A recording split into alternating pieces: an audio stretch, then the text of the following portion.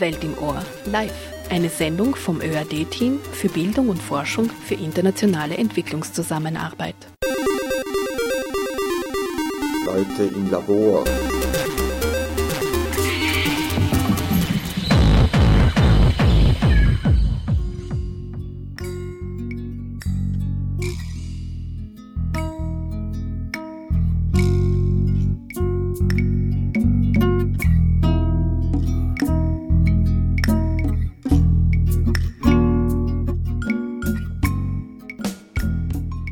Einen schönen guten Abend, liebe Hörerinnen und Hörer, live aus dem Funkhaus. Ich begrüße Sie zu einer Sendung Welt im Ohr des ÖAD-Teams für Bildung und Forschung für internationale Entwicklungszusammenarbeit. Mein Name ist Mejada Hadaya. Die Sendung heute heißt Nachhaltiges Reisen in Entwicklungsländern, frommer Wunsch oder realistisches Tourismuskonzept. Die Tourismusindustrie wächst. Das ist einer der größt wachsenden Industriezweige und ungeachtet Terror und Krieg weltweit rasant an. Für sehr viele Länder schafft die Tourismusindustrie auch Arbeitsplätze und führt zu Wirtschaftswachstum. Aber es gibt natürlich auch negative Begleiterscheinungen wie beispielsweise die Zerstörung lokaler Kulturen oder die Ausbeutung natürlicher Ressourcen. Wir haben heuer 2017 das UN-Jahr des nachhaltigen Tourismus für Entwicklung und deshalb widmet sich auch diese Welt im Ohr-Sendung dem Tourismus, und zwar am Beispiel zweier Länder, nämlich Armenien und Georgien. Diese befinden sich im Südkaukasus. Sie sind seit 6 Jahren Partnerländer, Schwerpunktländer der österreichischen Entwicklungszusammenarbeit. Und durch die Nähe zum Donauraum stehen natürlich beide Länder auch im Fokus der EU-Nachbarschaftspolitik. Aber auch der diesjährige Nachwuchspreis für Entwicklungsforschung, den die Kommission für Entwicklungsforschung vergibt, aus Mitteln des Bundesministeriums für Wissenschaft und Forschung und Wirtschaft, steht unter dem Motto, was nachhaltiger Tourismus für Entwicklung alles kann bzw. nicht kann. Forschungen und wissenschaftliche Analysen und Ideen zu den entwicklungspolitischen Potenzialen des nachhaltigen Tourismus. Wo und wann der vergeben wird, sage ich noch am Ende der Sendung. Aber ich habe heute 2 Gäste im Studio eingeladen, die möchte ich gleich sehr herzlich begrüßen. Sie beide sind aus dem Projekt Kaukasus-Tee, das sich eben auch mit nachhaltigem Tourismus im Südkaukasus, in der Gebirgsregion Armenien und Georgien, durch transdisziplinäre und innovative Methoden in Wissenschaft und Forschung auszeichnet. Und wie die Umsetzung in der Praxis gelingen kann, bzw. gelingt, werden mir heute meine Gäste oder uns, meine Gäste, ein bisschen verraten. Denn das Projekt hat erst begonnen. Es ist ein ganz junges Projekt, aber es gibt auch ein Vorläuferprojekt. Das heißt, es gibt viel zu erzählen und zu berichten über diese Region Südkaukasus mit Fokus auf nachhaltigem Tourismus. Ja, wem der Tourismus in der Region zugutekommt, diskutieren wir auch in dieser Sendung. Und das Kaukasus-Tee-Projekt ist von EPIR, dem Austrian Partnership Program in Higher Education and Research, dem österreichischen Hochschulkooperationsprogramm der österreichischen Entwicklungszusammenarbeit, gefördert. Ja, herzlich willkommen im Studio, meine Gäste. Maria Kateleva-Platzer von der IMC-FH in Krems und Professor Christian Maurer. Er ist Studiengangsleiter für die Masterstudiengänge Tourismus und Leisure Management sowie Marketing and Sales ebenfalls an der IMC-FH Krems. Hallo. Schönen guten Abend. Dankeschön fürs Kommen. Maria Kateleva-Platzer ist Forscherin an der IMC Fachhochschule Krems und studierte Tourismusmanagement sowie Kultur- und Sozialanthropologie in Sofia in Bulgarien und auch in Wien. Darf ich Sie kurz bitten, sich noch ein bisschen ausführlicher vorzustellen? Ja, guten Abend. Also ich bin, wie gesagt, Forscherin an der IMC FH Krems und ich arbeite derzeit an ein paar verschiedenen Projekten. Das Projekt Kaukasus sowie andere Projekte im Bereich des nachhaltigen Tourismus und des Kulturtourismus. Also wir haben gerade auch ein Gartenprojekt, wo wir Gartenattraktionen als touristische Attraktionen sehen. Und das, ja, hauptsächlich bin ich auch für das Kaukasus-Projekt da zuständig. Und ich fange jetzt gerade auch mit einer Dissertation, die zum Thema traditionelles Wissen als Kulturerbe sich mit dem Thema beschäftigen wird. Also ich finde auch diese Kombination spannend von Tourismus bzw. Kultur- und Sozialanthropologie, denn man hat ja dann nicht nur den Fokus auf Wirtschaftlichkeit, die wesentlich im Tourismus ist, aber eben auch auf die Menschen, auf die Kultur. Lässt sich das gut verbinden? Es lässt sich schon sehr gut verbinden, gerade im Bereich des nachhaltigen Tourismus. Weil, wie Sie sagen, Nachhaltigkeit besteht eben aus dieser wirtschaftlichen, aber auch aus der ökologischen und sozialen Komponente. Und wie ich mit meinem Kultur- und Sozialanthropologiestudium fertig war, habe ich natürlich sehr viel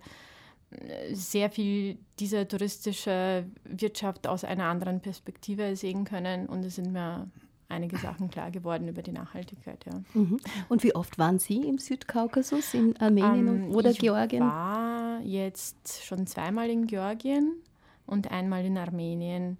Und unter anderem, also wir waren natürlich viel in der Hauptstadt immer, aber auch ein bisschen am Land.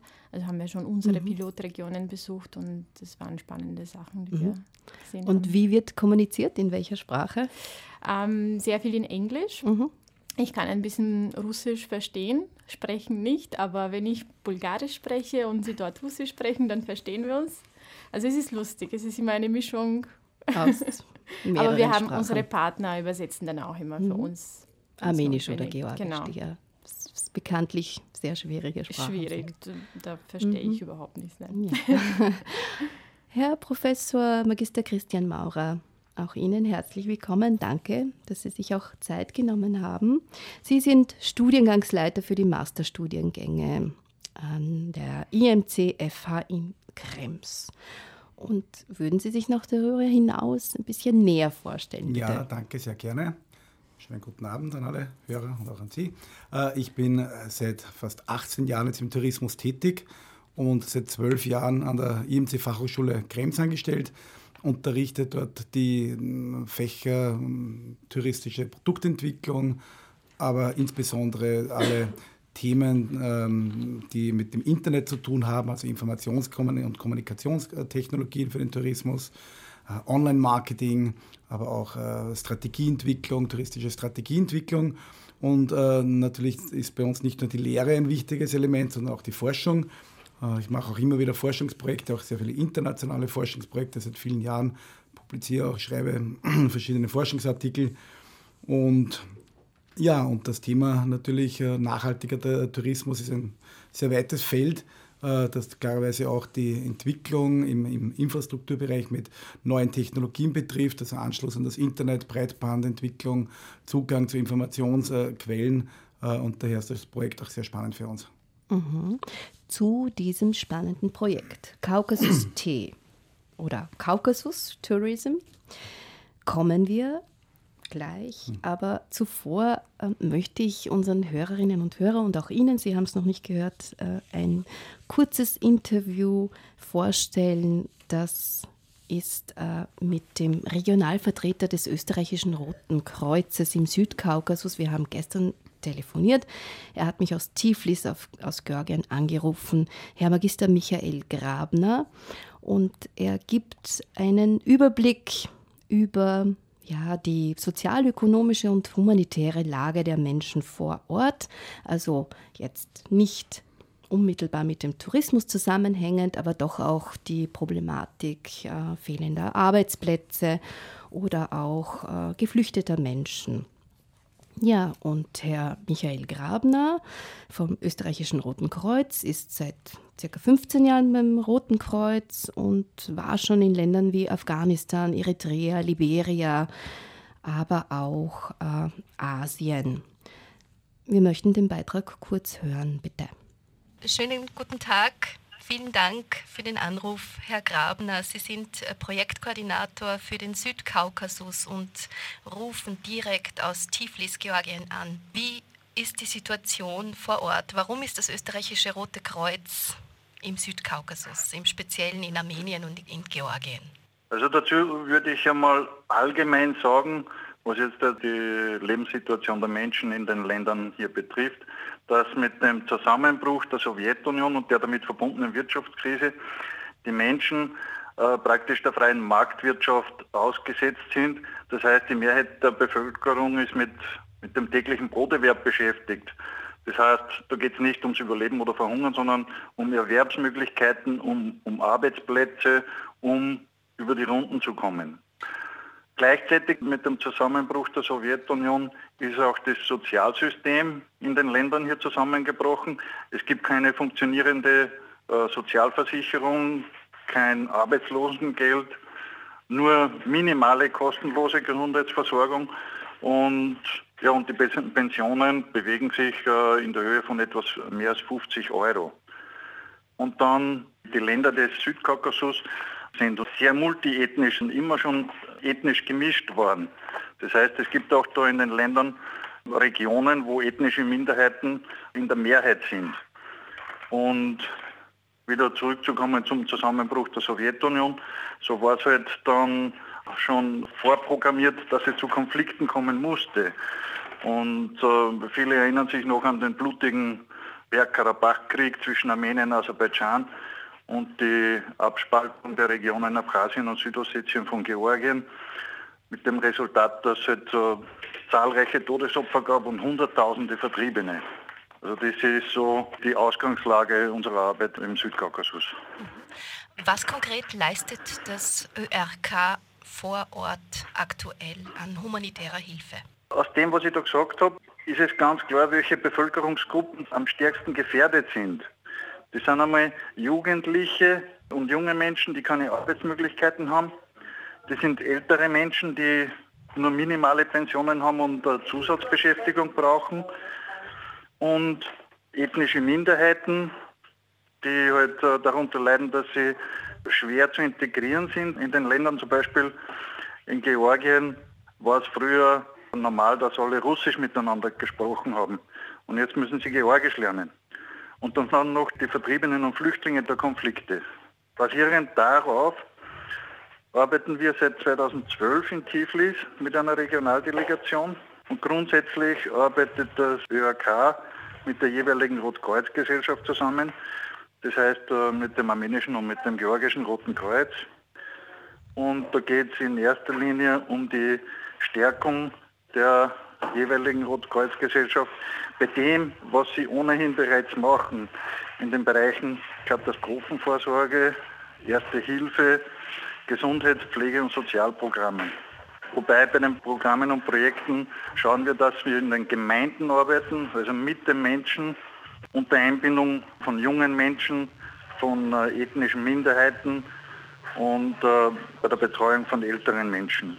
Und dann wichtig ist halt auch noch die regionale Zusammenarbeit der Rotkreuzgesellschaften, zumal ja die Probleme, wie eingangs erwähnt, in allen Ländern sehr ähnlich sind. Und der Schwerpunkt des ÖRK im Südkaukasus war bisher die Katastrophenvorsorge.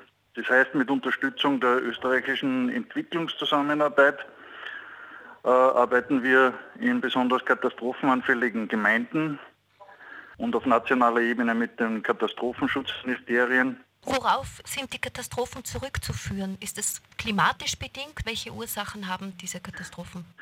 Ja, das ist eindeutig natürlich klimatisch bedingt. Klimawandel ist ein großes Thema. Da wird auch viel mit den Behörden zusammengearbeitet. Um welche Katastrophen geht es konkret? In erster Linie natürlich alljährlich Überschwemmungen, Stürme, Erdrutsche, aber auch nicht zu vergessen Erdbeben. Also der Kaukasus ist ein Erdbebengebiet. Und dann von kleineren Katastrophen wie Autounfälle oder wenn ein Haus brennt, da sind dann die Freiwilligenteams dann natürlich auch gefordert und gefragt. Herr Grabner, ein kurzes Statement zur Flüchtlingsproblematik noch. Ja, Also ein anderer Schwerpunkt ist derzeit natürlich auch die Unterstützung von Flüchtlingen im Zusammenhang mit der Syrien-Krise. Also das ist nicht so eindeutig und erkennbar, aber seit 2013 sind mehr als 18.000 syrische Armenier nach Armenien gekommen. Und die wurden auch anfangs mit der Unterstützung der österreichischen Entwicklungszusammenarbeit unterstützt mit humanitärer Hilfe und Nothilfepaketen, also praktisch zum Überleben.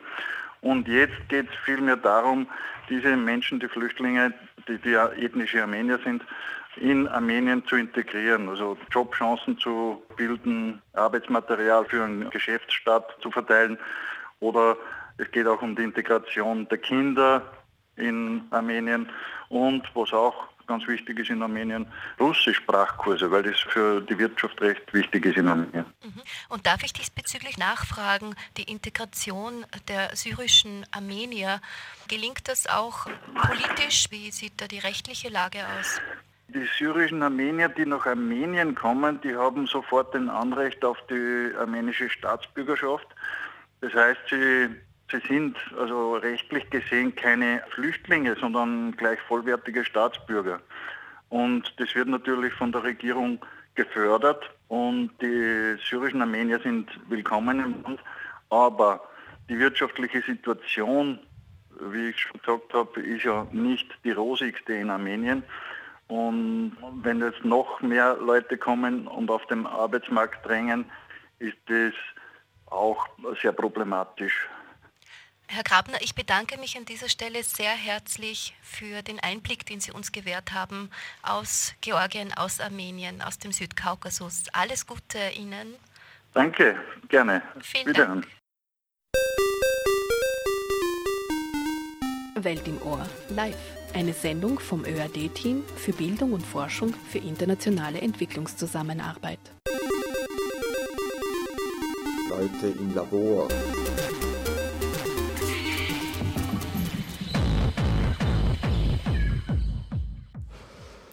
Nachhaltiges Reisen in Entwicklungsländern, frommer Wunsch oder realistisches Tourismuskonzept, so der Titel unserer heutigen Live-Sendung. Im Studio nochmal meine Gäste Maria Kateliva-Platzer und Christian Maurer, beide von der IMC FH Krems. Sie beide sind im Projekt Kaukasus Tourism, das darauf abzielt, den nachhaltigen Tourismus vor allem in den Gebirgsregionen im Südkaukasus durch transdisziplinäre und innovative Methoden in Wissenschaft und Forschung zu stärken. Wie das aussieht, werden mir meine Gäste jetzt verraten. Die erste Frage an Sie beide: Wie entstand denn die Idee zum Projekt überhaupt? Welchen Bezug haben Sie zu dieser Region? Ja, Sie können auch gerne beide erzählen. Frau Kateliva-Platzer. Also die Partner haben sich teilweise schon aus anderen Projekten gekannt, die armenische und die georgische Universitäten. Es ist so entstanden, dass sie uns gesagt haben, welche Bedürfnisse, welche Probleme sie haben bezüglich Transdisziplinarität. Also sie wollen mit ihren Studentinnen und Studenten ein bisschen mehr raus in die Realität sozusagen gehen und an Real-Life-Probleme zu arbeiten und nicht sich in dieser Wissenschaft nur zu verschließen. Und da sind wir als Fachhochschule natürlich der richtige Partner dafür, weil wir sehr, sehr viel mit der Industrie gemeinsam arbeiten. Und die POKU hat eben auch sehr, sehr viel Erfahrung mit Projekten in Entwicklungsländern. Die Universität der Bodenkultur, Entschuldigung, dass ich unterbreche, ist ein Partner auch in diesem Projekt. Ja. Und so haben wir uns grundsätzlich gefunden. Das sind halt so die Bedürfnisse der Universitäten in Armenien und Georgien. Also es gilt auch, die universitäre Zusammenarbeit zu stärken, aber auch dann rauszugehen, in die Praxis, ins Feld. Genau. Ja, ganz wichtig ist ja auch der Wissenstransfer, also das österreichische Know-how im nachhaltigen Tourismus, aber insbesondere aus dem Tourismus überhaupt. Österreich ist ja, gehört zu den besten Ländern im Tourismus, auch in der Nachhaltigkeit. Und das Ziel ist, mit diesem Projekt auch hier diesen Wissenstransfer auf der universitären Ebene zu schaffen. Und was bei uns in Österreich schon gut umgesetzt ist, zum Beispiel das Zusammenarbeiten mit Stakeholdern, mit Partnern aus den Regionen, soll dann in Armenien und Georgien gefördert werden. Also dort sieht man wirklich noch die Schwächen, dass die Universität nicht mit den regionalen Partnern in den Gebirgsregionen zusammenarbeitet, keine gemeinsamen Projekte macht, und das soll auch durch dieses Projekt gefördert werden. Mhm. Sie haben ja vorher schon erwähnt, die neue Kommunikationstechnologien und Tourismus, das geht natürlich sehr stark zusammen. Vieles spielt sich im Internet ab. Wie entwickelt ist denn das jetzt so in Armenien und Georgien? Können Sie das ein bisschen erörtern, erklären? Kann man das so sagen? Ich war ja auch voriges Jahr in Tiflis, und im städtischen Bereich sieht man natürlich alle Personen herumlaufen, wie bei uns in Österreich, mit den Mobiltelefonen. Die Internetversorgung in den größeren Städten ist gegeben, in den Gebirgsregionen. Ich weiß nicht, wie das beim Projekt dann oben war, aber hier natürlich noch ist großer Nachholbedarf. Man sieht das klarerweise auch in der Vermarktung des Landes an sich, also wie die Reiseangebote gebündelt werden. Da gibt es keine Destinationen, Tourismusverbände wie bei uns in Österreich. Das heißt, der Tourismus ist nicht so gut organisiert, wie wir das halt von den westeuropäischen Standards kennen. Kann man sagen, dass der Tourismus von außen gut organisiert ist für die Länder? Also das heißt, ich habe ja sehr viel Werbung auch gesehen für die Südkaukasusregion, die sehr beliebt ist mit wunderschönen Gebirgsketten oder Wanderungen oder auch Bergkarabach natürlich sehr bekannt, aber auch schöne Klöster und so weiter. Ist es so zu sagen, geht das Geld nach außen hin wieder weg, also an die Organisationen, die den Tourismus von außerhalb quasi organisieren? Also es ist sicherlich dort organisiert durch die Reiseveranstalter, und wie Sie richtig sagen, es gibt diese thematischen Urlaubsziele, diese Religionstourismus, Naturtourismus, aber natürlich das ist auch das Ziel des Projektes, dass die lokalen Anbieter dann stärker von diesem Tourismus auch noch profitieren.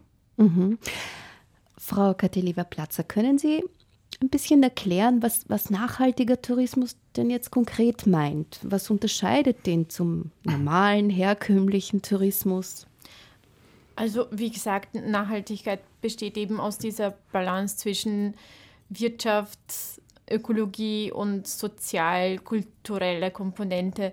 Und jetzt konkret in der Kaukasus oder in unseren Pilotregionen, was wir irgendwie mit den lokalen Stakeholdern machen wollen, ist, dass sie einerseits wirtschaftlich mehr davon profitieren, aber dass sie natürlich auch ihre Kultur authentisch zeigen können, ohne dass jetzt irgendjemand von außen kommt und das Land so präsentiert, wie die Westeuropäer das gerne gesehen hätten. Also das muss wirklich von der Gemeinde kommen, wie sie sich nach außen präsentieren wollen. Nachhaltig bedeutet natürlich auch, die natürlichen Ressourcen vor Ort zu schützen und mit ihnen richtig umzugehen, nicht die Natur auszubeuten. Und wie mein Kollege schon gesagt hat, es ist natürlich, es fängt alles an mit der Organisation vom Tourismus überhaupt. Also man muss diese Stakeholder oder diese regionale Anbieter ein bisschen, die brauchen eine bessere Koordination, damit sie überhaupt ihr touristisches Angebot aufbauen, und erst dann kommt dann die Nachhaltigkeit als Bonus dazu. Also die muss schon integriert sein vom Anfang an, aber sie müssen überhaupt jetzt damit anfangen, weil es ist alles dort sehr zentralisiert, es hängt irgendwie alles vom Ministerium ab, sie haben keine regionale Verbände oder so, die sich um den Tourismus kümmern, und die Leute in ländlichen Regionen sind eigentlich, sie müssen alles selber machen. Sie müssen sich jetzt überlegen, okay, was kann ich anbieten, wem? Und dabei versuchen wir zu helfen, ein bisschen so ein Netzwerk aufzubauen. Ja, und wie auch der Herr Grabner vorher schon angedeutet hat oder gesagt hat, es gibt hier viele zusätzliche Probleme, die das Organisieren des Tourismus erschweren, eben die Arbeitslosigkeit, die schlechte Versorgung jetzt im medizinischen Bereich, klarerweise die gesamte Infrastruktur, Naturkatastrophen, Kriege oder Nachwirkungen von Kriegen und die gesamte Geschichte, die hier diese Kaukasusregion auch betrifft, sind natürlich hinderliche Faktoren auch für das Zusammenarbeiten. Das merkt man auch im Umgang mit den Menschen. vor Ort. Ja, mehr zum Tourismus in dieser Region erzählt uns hoffentlich gleich Christian Baumgartner, den wir inzwischen versuchen werden anzurufen. Professor Baumgartner ist Landschaftsökologe und Gründer von Response und Ability und er war auch am Institut für integrativen Tourismus und Entwicklung und seit 20 Jahren auch im NGO-Bereich bei den Naturfreunden gewesen. Also wirklich sehr viel Erfahrung auch im nachhaltigen Tourismus und in der internationalen Entwicklung. Er ist mit im Projekt dabei. Genau. Ja, als externer Lektor, als Berater, Genau. genau. Und war jetzt auch in der Region wieder und ich möchte ihm gerne einige Fragen stellen und wie dann Wissenschaft und Forschung dazu beitragen, den nachhaltigen Tourismus im Südkaukasus anzukurbeln, werde ich dann weiter Sie fragen. Jetzt hören wir Musik.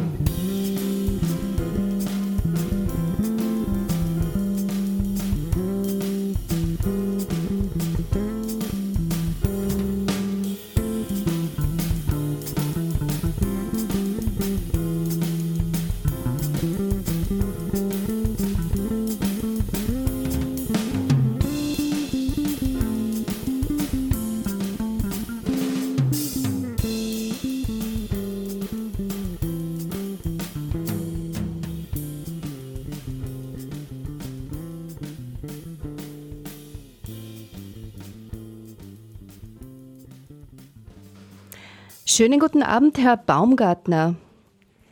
Hallo? Christian Baumgartner ist spezialisiert auf Entwicklung und Umsetzung von Projekten im nachhaltigen Tourismus und nachhaltiger Regionalentwicklung. Habe ich Sie in der Leitung? Hallo, Herr Baumgartner? Einen schönen guten Abend aus Italien. Schönen guten Abend, Herr Baumgartner. Danke, dass Sie Zeit für uns haben. Ich hätte einige Fragen an Sie. Sie sind im Projekt Caucasus Tourism als Konsulent. Herr Baumgartner? Ja. Ja. Welche Akteurinnen des nachhaltigen Tourismus können Sie denn so nennen in der Region Südkaukasus? Was ist denn da so die Herausforderung, die Menschen dazu zu bringen, nachhaltigen Tourismus zu betreiben? Welche Schwierigkeiten gibt es dabei aus Ihrer Erfahrung? Was muss man da tun? Also es geht im nachhaltigen Tourismus mal darum, jetzt nicht nur die klassischen Tourismusanbieter, Hotelbesitzer und ähnliche zu unterstützen, sondern tatsächlich Benefit für weite Teile in der Bevölkerung zu schaffen. Das sind natürlich auch Familien, Personen, die Unterkünfte zur Verfügung stellen, dann aber eher in kleinen Einheiten, also Gästhäuser oder etwas, was in Österreich seit 50 Jahren gut etabliert ist, wie Urlaub am Bauernhof. Das sind andererseits aber natürlich auch landwirtschaftliche Produzenten oder Handwerker, die ihre Produkte entweder direkt an die Touristen oder über den Tourismus verkaufen können. Das sind Service-Dienstleister wie Guides, Landschaftsinterpreten, bis hin zu Pferdeverleih. Also die Vielfalt ist sehr groß und die Herausforderung im nachhaltigen Tourismus ist da möglichst die Wertschöpfung dann wirklich bei den Menschen in der Region ankommen zu lassen, kleine Strukturen zu schaffen, die dauerhaft sind und die möglichst viele Menschen einfach in diese touristischen Wertschöpfungsketten einbinden. Und ich glaube, gerade der Kaukasus, sowohl Georgien wie Armenien, haben auf der einen Seite sehr viele Naturschätze, Nationalparke, Schutzgebiete, auf der anderen Seite auch sehr viele Kulturgüter, Klöster, Klosteranlagen, Kirchen.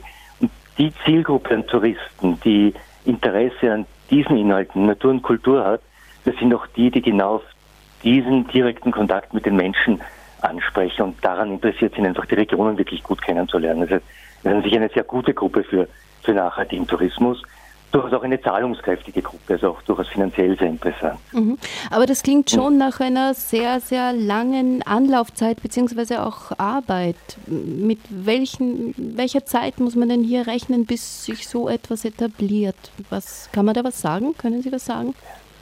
Also wir sehen Tourismus ja immer als Bestandteil einer nachhaltigen Regionalentwicklung. Man darf auch nicht die alleinige Hoffnung nur auf den Tourismus legen. Tourismus ist ein Wirtschaftszweig und es braucht auch immer mehrere Standbeine, um wirklich eine gute, dauerhafte Entwicklung zu initiieren.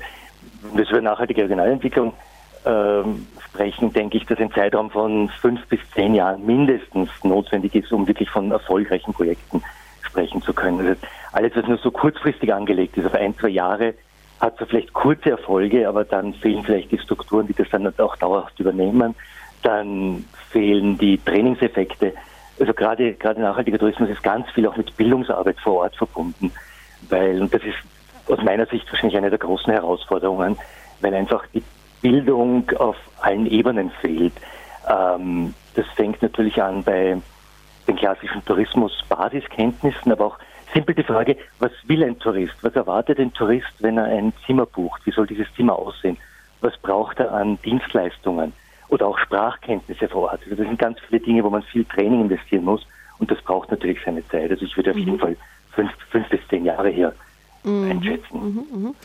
Ja, ich habe schon gesagt, dass die Tourismusindustrie wächst und ungeachtet von Terror und Krieg weltweit und zwar rasant an. Welche Chancen haben denn Menschen hier Arbeitsplätze zu bekommen, im Speziellen im Tourismus im Südkaukasus? Ich glaube, es geht einerseits schon auch um direkte Arbeitsplätze, aber es geht vor allem auch einmal um die Möglichkeit, zweite Zusatzeinkommen zu schaffen. Jetzt gerade auch noch einmal die schon zitierten Bauern, die hier über touristische Vermietung ein wichtiges Zusatzeinkommen generieren können. Guides, die nicht nur vom Guiding leben können, aber eben neben einem anderen Job auch Touristen in die Natur führen können. Aber wir schaffen es durchaus hier auch mit geeigneten Strukturen langfristig Arbeitsplätze zu schaffen. Aber es sind jetzt keine große Anzahl von Arbeitsplätzen, aber wenn Arbeitsplätze geschaffen werden, sind es dauerhafte Arbeitsplätze, die dann wirklich der Region dienen. Und haben Sie so in Ihrer Erfahrung in der Arbeit, speziell jetzt in dieser Region, mit Herausforderungen politischer Art zu kämpfen? Oder sind da die Regierungen interessiert daran, auch nachhaltigen Tourismus zu etablieren und fördern das? Oder gibt es hier? Ich würde nicht von Kämpfen sprechen, weil es gibt genug Kämpfe, aber natürlich gibt es politische Herausforderungen. Die große Herausforderung ist einfach einmal auch eine nationale Strategien für Tourismus und für nachhaltigen Tourismus zu entwickeln. Es gibt relativ wenig Geld, um hier auch Marketing zu machen. Es nützt das beste touristische Produkt in einer Region nicht, wenn die Touristen nicht davon erfahren. Es gibt so etwas, was wir aus Österreich von Destinationsentwicklung oder Destinationsmanagementstrukturen kennen, in der Region nicht. Die Kultur der Kooperation unterschiedlicher Betriebe miteinander ist nicht so vorhanden wie bei uns. Da braucht es dann Netzwerke, da braucht es Strukturen, die müssen auch staatlich unterstützt werden. Das braucht einerseits Bereitschaft, die orte ich schon, das braucht aber schlussendlich auch staatliche Gelder. Die sind nicht immer im notwendigen Maß vorhanden. Herr Baumgartner, ich bedanke mich sehr herzlich an dieser Stelle, dass wir Sie erreicht haben, dass Sie Zeit hatten. Alles Gute für Ihre Arbeit und im Speziellen in dem Projekt in der Region Südkaukasus. Danke vielmals. Sehr gerne. Vielen Dank und schönen Abend noch. Danke gleichfalls. Ja, nachhaltiges Reisen in Entwicklungsländern, frommer Wunsch oder realistisches Tourismuskonzept. Wir diskutieren hier mit meinen Gästen Maria Kateleva-Platzer vom IMC FH Krems und auch Herr Professor Christian Maurer. Sie beide sind vom Projekt Caucasus Tourism und jetzt möchte ich gerne fragen, wie Wissenschaft und Forschung dazu beitragen, nachhaltigen Tourismus im Südkaukasus, im Speziellen in Armenien und Georgien, zu etablieren. Wie kann man sich das vorstellen? Ja, Wissenschaft und Forschung bildet immer die Grundlage für Entscheidungen. Das heißt, es wird einmal das Problem ganzheitlich erfasst. Das machen wir mit den beiden Partneruniversitäten im Kaukasus. Es werden dann aufgrund der Situation, die wir analysieren, werden wir eine Fallstudie entwickeln, gemeinsam mit den lokalen Stakeholdern in den Regionen, die dann auch im Unterricht eingesetzt wird. Das heißt, es werden Optionen erarbeitet, wie der nachhaltige Tourismus in der Region weiterentwickelt werden kann, also das ganze Projekt hat auch zu tun mit der Kapazitätenausbildung, Kapazitätenbildung im universitären Bereich, das Wissen zu vermitteln und dann eben die Zusammenarbeit zu fördern. Und das soll die Entscheidungsgrundlage dann auch bieten, also auf der einen Seite für die Entwicklung der Curricula an den Universitäten, natürlich auch für weiterführende Projekte, wovon die regionalen Anbieter in diesen jeweiligen Pilotregionen auch profitieren können. Und natürlich sollen hier auch die Entscheidungsgrundlagen für die Politik dann getroffen werden können. Möchten Sie was ergänzen, Frau Kateleva-Platzer? Ja, zu den Methoden oder zur Transdisziplinarität vielleicht auch interessant, mit welchen Partnerinnen Sie hier übergreifend arbeiten? Genau, also transdisziplinär wird in dem Fall bedeuten, dass wirklich, wie gesagt, diese Probleme in die Lehrveranstaltungen von den Studentinnen und Studenten eingebaut werden. Und dann ist so eine Feldforschung geplant in 2018 und 2019, jeweils im Sommer, wo die Studierenden dann direkt vor Ort mit den Stakeholdern, mit den Regionalanbietern gemeinsam wohnen wahrscheinlich werden, gemeinsam an diese Probleme arbeiten werden und diese Szenarios, diese gemeinsamen Lösungen suchen werden für konkrete Probleme von der Region. Und methodisch ist es so, dass die Studenten damit beginnen, das ganze System zu analysieren, also das ganze Tourismussystem, das Stakeholder-Netzwerk sich anzuschauen, wer ist beteiligt, wer macht was, wer ist für was zuständig, wer trifft die Entscheidungen. Und genau, das sind so ein bisschen die Methoden, die sie jetzt erlernen werden, die sie dann umsetzen werden. Und gemeinsam mit den Regionalanbietern ist es dann auch wichtig zu entscheiden, welche von diesen verschiedenen Szenarios ist wirklich das Optimale für die Region. Welches Szenario bringt den Leuten am meisten? Und transdisziplinär arbeiten, was konkret heißt das? Das bedeutet, dass die zum Beispiel die verschiedenen Institute an einer Universität zusammenarbeiten. Das wäre die interdisziplinäre Arbeit. Das heißt, dass sie wirklich aus verschiedenen Disziplinen die verschiedenen Perspektiven haben. Und transdisziplinär bedeutet, dass sie dann wirklich nach außen gehen und mit den Regionalanbietern, also mit den Menschen vor Ort in dieser Feldforschung gemeinsam arbeiten. Dass sie sozusagen die Leute vor Ort nicht als ein Objekt der Forschung sehen, sondern dass sie wirklich die Forschung gemeinsam mit ihnen gestalten. Mhm. Können Sie noch etwas zu den Methoden sagen, denen sich die Wissenschaft und Forschung bedient? Ja, auf der einen Seite für die Wissenschaft klarerweise geht es darum, dass die Curricula entsprechend entwickelt werden vor Ort. Was wir auch machen im Rahmen dieses Projektes ist, dass wir die jungen Wissenschaftler besser ausbilden wollen. Wir wollen denen auch die Möglichkeit geben, zu publizieren. Es gibt da eine Konferenz, die wir in Krems ins Leben gerufen haben, die nennt sich International Student Conference in Tourism Research, findet jedes Jahr statt und die nächste wird stattfinden im Mai 2018 an der IMC-Fachhochschule Krems und es werden dann, ich glaube 4 Masterstudierende eingeladen, dass sie teilnehmen. Die werden dann auch von uns betreut, dass sie hier einen wissenschaftlichen Forschungsbeitrag einreichen können. Also das ist hier einmal eine Methode, dann klarerweise im Rahmen dieser Case Study, dieses Fallstudienbeispiels, da werden zuerst die Daten gesammelt, dann wird das entsprechend aufbereitet, es wird mehrmals überarbeitet, um hier eben auch, wie meine Kollegin schon gesagt hat, verschiedene Optionen, verschiedene Szenarien herauszuarbeiten. Da werden natürlich wissenschaftliche Methoden angewandt für diese Fallstudien, eben die Befragung in den Regionen, entsprechende Auswertungen. Man kann auch mit Kreativitätstechniken hier arbeiten, die zum Einsatz kommen, um hier wirklich den Problematiken und den Problemen der Leute vor Ort auf den Punkt zu kommen. Ja. Ja, ich habe vorher schon über die Kommunikation nachgefragt, in welcher Sprache hier gearbeitet wird. Jetzt haben wir Russisch, Armenisch, Georgisch und wenn man hinausgehen will ins Feld sozusagen zu den Menschen, transdisziplinär arbeiten will, ist bekannt, dass die Südkaukasusregion ja ethnisch sehr divers ist und es hier auch sehr viele andere Sprachen noch gibt. Wie werden Sie denn mit den Menschen kommunizieren oder wie werden die Studierenden mit den Menschen kommunizieren, zum Beispiel? Das ist in unserem Fall, in unseren Pilotregionen schon so, dass jeweils in Armenien die Leute in der Pilotregion Armenisch sprechen und in Georgien auch Georgisch. Das heißt, die Studenten, die Armenisch und Georgisch sprechen, werden dieses Problem nicht haben.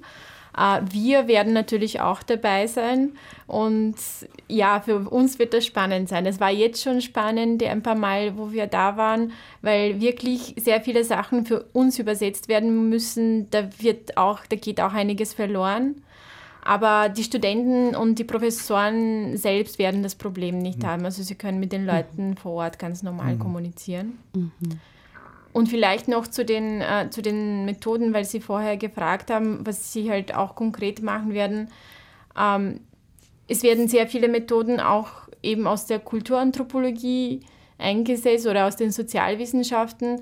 Wir gehen schon davon aus, dass auch diese sogenannte teilnehmende Beobachtung sehr wichtig sein wird für die Studenten. Es ist halt wirklich wichtig, dass sie eine längere Zeit dort verbringen und sich das Leben der Menschen vor Ort wirklich anschauen, weil da erfährt man wirklich sehr viel mehr manchmal als von einer Umfrage oder bei einem Interview.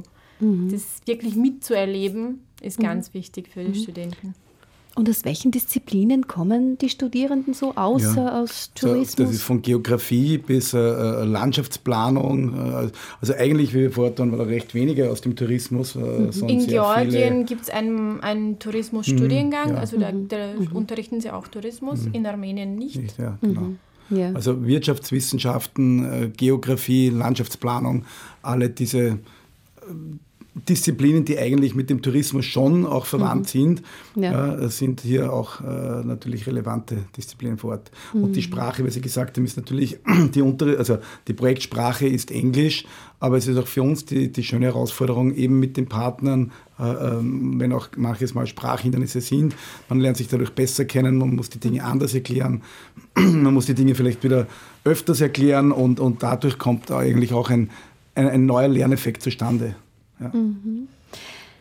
Ja, wir machen an dieser Stelle eine kleine Musikpause und anschließend sprechen wir noch ein bisschen mehr über die Umsetzung in die Praxis, also das Hingehen ins Feld zu den Menschen.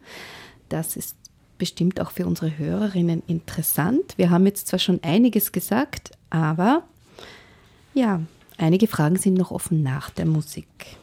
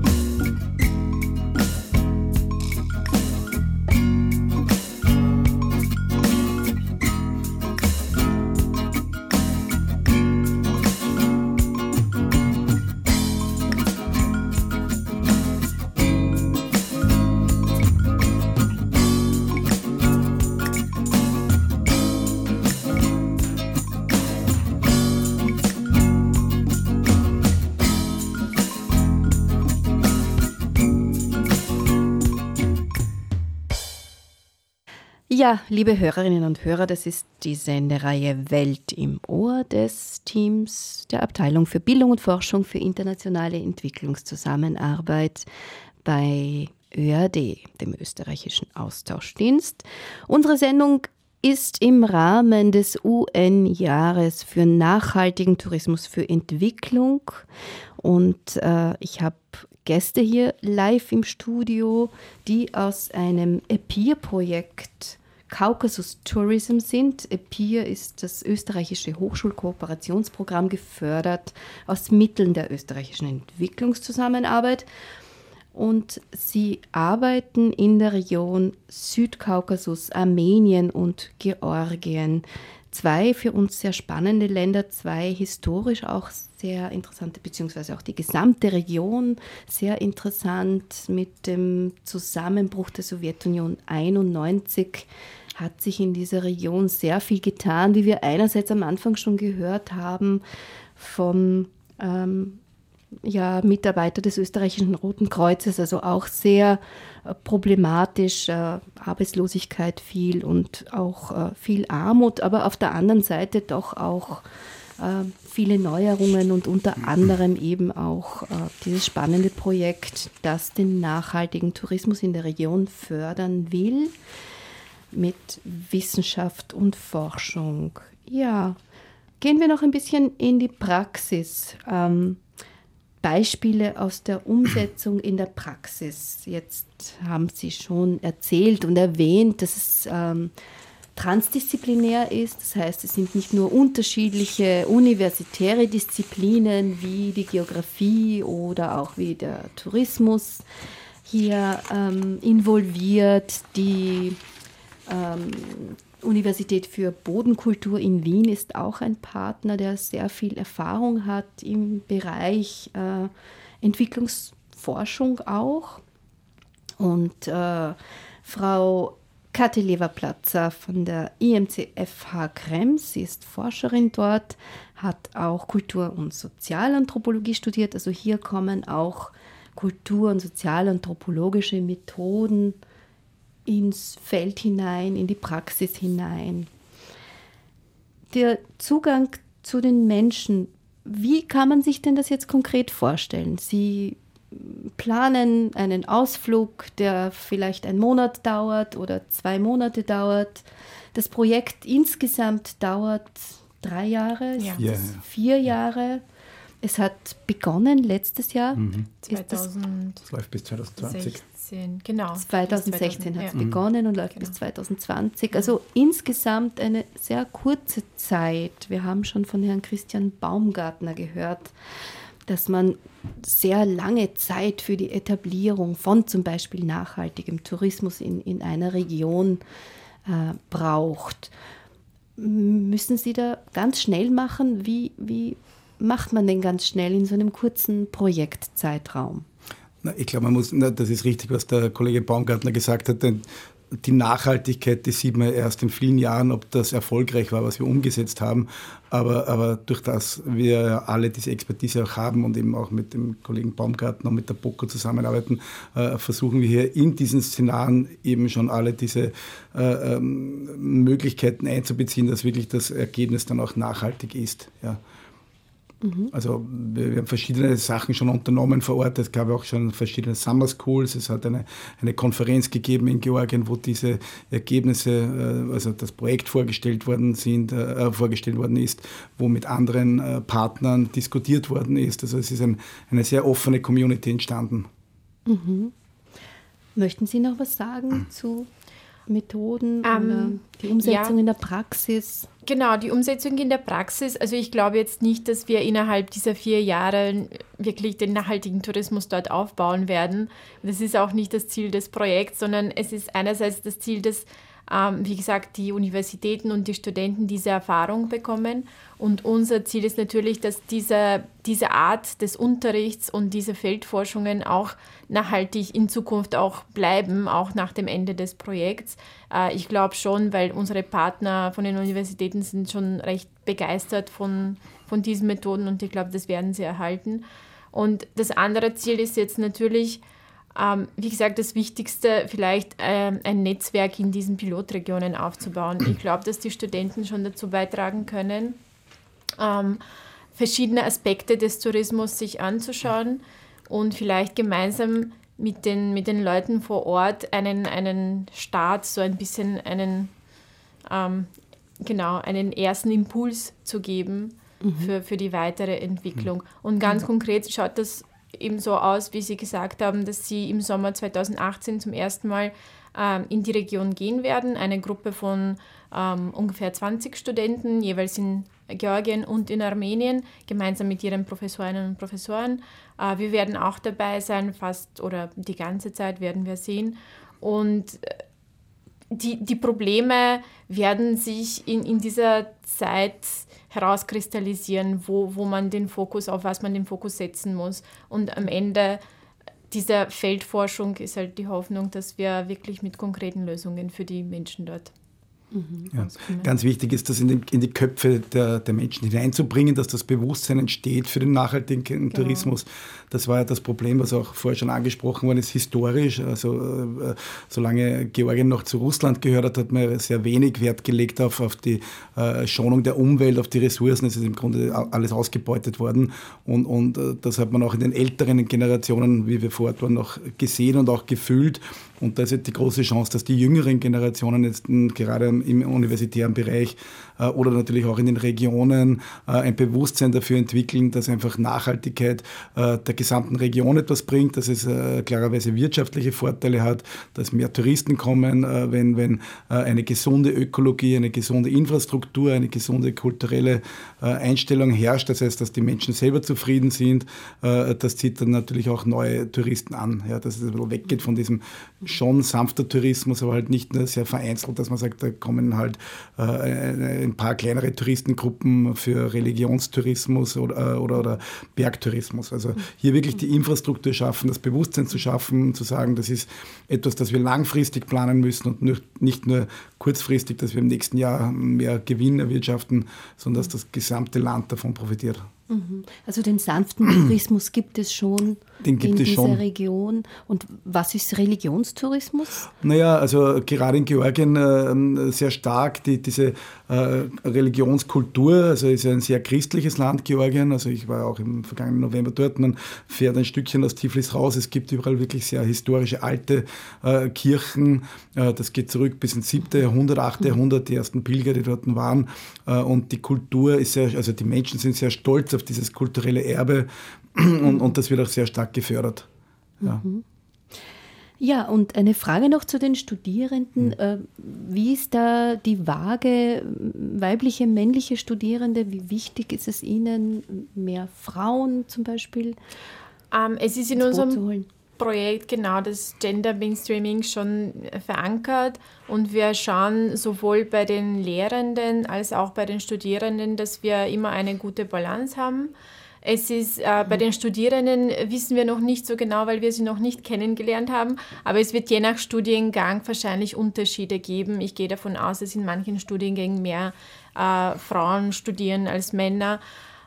Wichtig ist das natürlich auch bei den Stakeholdern oder bei den Regionalanbietern, dass wir sowohl Frauen als auch Männer im Projekt haben. Und es war zum Beispiel sehr interessant, ein konkretes Beispiel aus der einen Pilotregion in Armenien, wo wir waren jetzt im Frühling.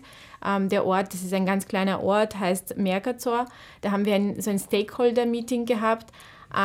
Wie gesagt, ein ganz kleiner Ort und bei diesem Meeting waren wahrscheinlich 30 Leute dabei und ich glaube, von diesen 30 Leuten waren 28 oder 27 Frauen. Es sind hauptsächlich Frauen in dem Ort, die alleine ohne ihren Männer leben, weil die Männer entweder irgendwo im Ausland sind zum Arbeiten oder aus anderen Gründen und die waren total begeistert von der Idee, nachhaltigen Tourismus dort zu entwickeln. Sie wollen ihre Zimmer, ihre Häuser als Gasthäuser betreiben. Und das war sehr schön zu sehen, dass es für diese Frauen wirklich eine Möglichkeit gibt, dass sie auch den Wunsch haben. Das wäre zum Beispiel wirklich eine tolle Pilotregion für unsere Studenten. Ich glaube auch, dass die Frauen gerade was den nachhaltigen Tourismus anbelangt, in diesen Regionen sehr stark profitieren können, weil die ja in diesem täglichen Leben eigentlich die Hauptrolle spielen. Das heißt, die kümmern sich normal um den Haushalt, sie kümmern sich um das Kochen, um generell im Ort um sehr viele andere Dinge. Und wenn man denen die Möglichkeit gibt, sozusagen, dass es auf Airbnb die eigenen Wohnungen, Häuser zu vermieten, hier vielleicht auch kleine Restaurationen anzubieten, Essen anzubieten für die Gäste, das bringt auch mehr Haushaltseinkommen für die Familien. Das heißt, die Frauen können dadurch auch mehr dazu beitragen für die Familie. Frau Kathi Lever-Platzer, Herr Christian Maurer, ich bedanke mich an dieser Stelle sehr herzlich, dass Sie uns Einblick gewährt haben in eine sehr spannende Region, in ein, wie ich meine, spannendes Projekt auch, dass man sich vorstellen kann, wie das tatsächlich in der Praxis umgesetzt wird, konkret mit den Menschen. Und ich wünsche Ihnen viel Erfolg fürs Projekt. Dankeschön, dass Sie da waren. Danke für Ihre Zeit. Danke. Gerne.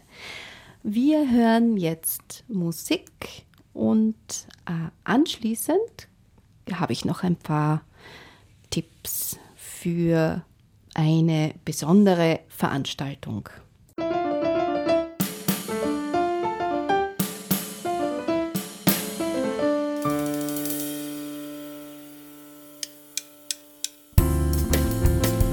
Ja, wir haben gesagt, dass der diesjährige Nachwuchspreis für Entwicklungsforschung, vergeben von der Kommission für Entwicklungsforschung, aus Mitteln des Bundesministeriums für Wissenschaft, Forschung und Wirtschaft unter dem Motto steht, was nachhaltiger Tourismus für Entwicklung alles kann bzw. nicht kann, Forschungen und wissenschaftliche Analysen und Ideen zu den entwicklungspolitischen Potenzialen des nachhaltigen Tourismus. Und dieser Preis wird vergeben bei der 7. österreichischen Entwicklungstagung.